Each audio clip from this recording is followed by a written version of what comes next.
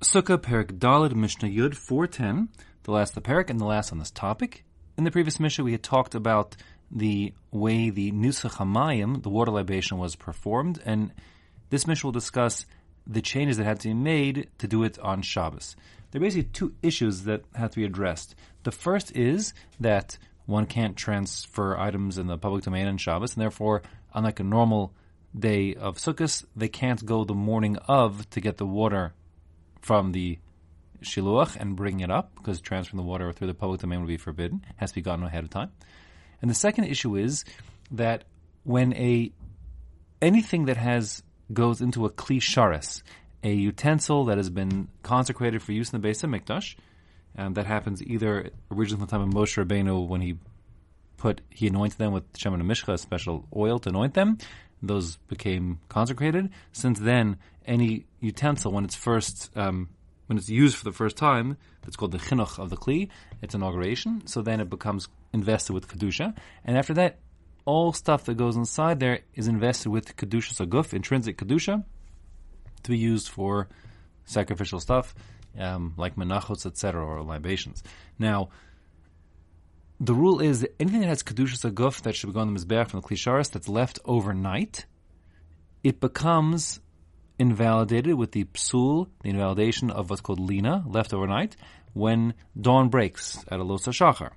So, if one would go ahead of time and collect the water to be used in the Nusach HaMayim on the Friday, the problem is, come Shabbos morning at a los hashachar, everything inside that kli sharis, that consecrated utensil, would become invalid, and therefore one could not use it for the Nusach HaMayim. Therefore, you need to have a plan B, which is to collect the water and put it into a utensil which is not invested. It's not a kli sharis, doesn't have kedusha, and therefore whatever stays inside of it doesn't get invalidated overnight, and therefore it can be used for Nusach HaMayim. And therefore the Mishnah says, K'maaseu v'chol kach maaseu v'Shabbos. The way the Nusach HaMayim was done during the week is the same on Shabbos. Ella, with the following exception. Shahaya memala me'erev Shabbos, they would fill up on Erev Shabbos, on Friday morning, chavis shel zahav, a golden barrel, she'einu mukadeshes min hashiluach, that she'einu mukadeshes, that the golden utensil, this barrel, was not consecrated, therefore it doesn't have the ability to invest the water with kedusha zaguf, and therefore it won't become possible because of lina, and they get that from the shiluach, the water.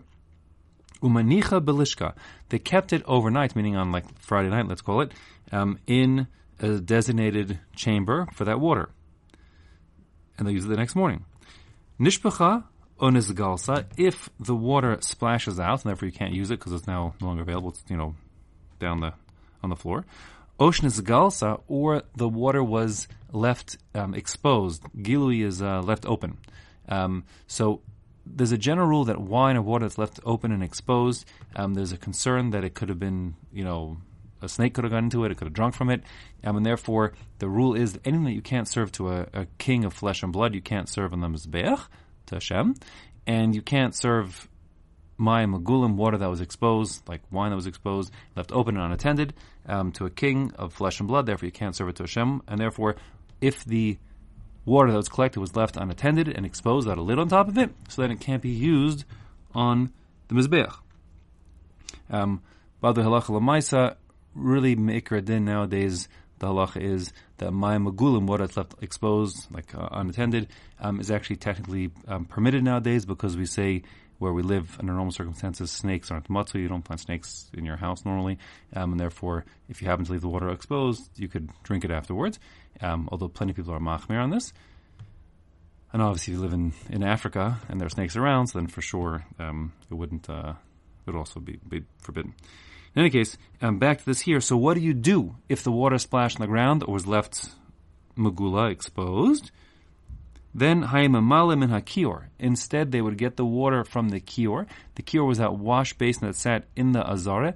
Remember, it had this. It was like the muchni. It was like a what's the word? Like a machine, for lack of a better term. Now you could winch it up and put it back down again. So during the day, it was up, and the kohanim use it.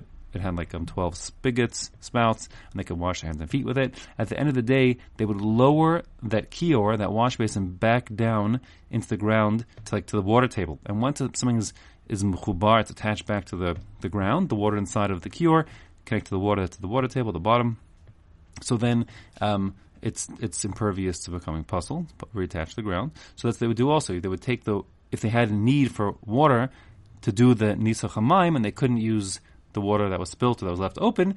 So now, although it's not ideal, because this water isn't as sweet and clear as the Shiluach water, but still, now they have some water, it's kosher to be used, it's from natural spring water also, and therefore they would use the water from the kior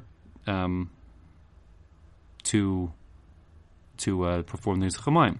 Because the rule is, Shehayayin v'mayim hamugulin, if you have wine or water that was left exposed, psulin legabe mizbeach, they are forbidden, they're not valid to be used in any activities on the mizbeach, on the altar, as I described before. Now, just one small point halacha l'maisa. I described according to the Bar Tanura that if you leave anything inside the kli sharis, it becomes pasul, invalidated. The truth is that the Rambam, who presumably the halacha follows, says that a kli sharis, a consecrated utensil, doesn't invest what's inside of it with kedusha, shlom midas, if you don't want it to, and therefore, according to that, if you put let's say the water inside a kli sharis, and you stipulated this, it should not invest it with kedusha, then it wouldn't work. It wouldn't become consecrated, and therefore wouldn't be susceptible to lina, and therefore it shouldn't be a problem. And therefore the Rambam learned, the Pshat in the Mishnah here is, there's still a din d'Rabbanan, lest people, mix things up, misunderstand, do things wrongly. And with that, we finished the 4th chapter of Sukkah, and go into the 5th and final chapter, HaChalil, where we talk about the Simchas Beis HaShoeva.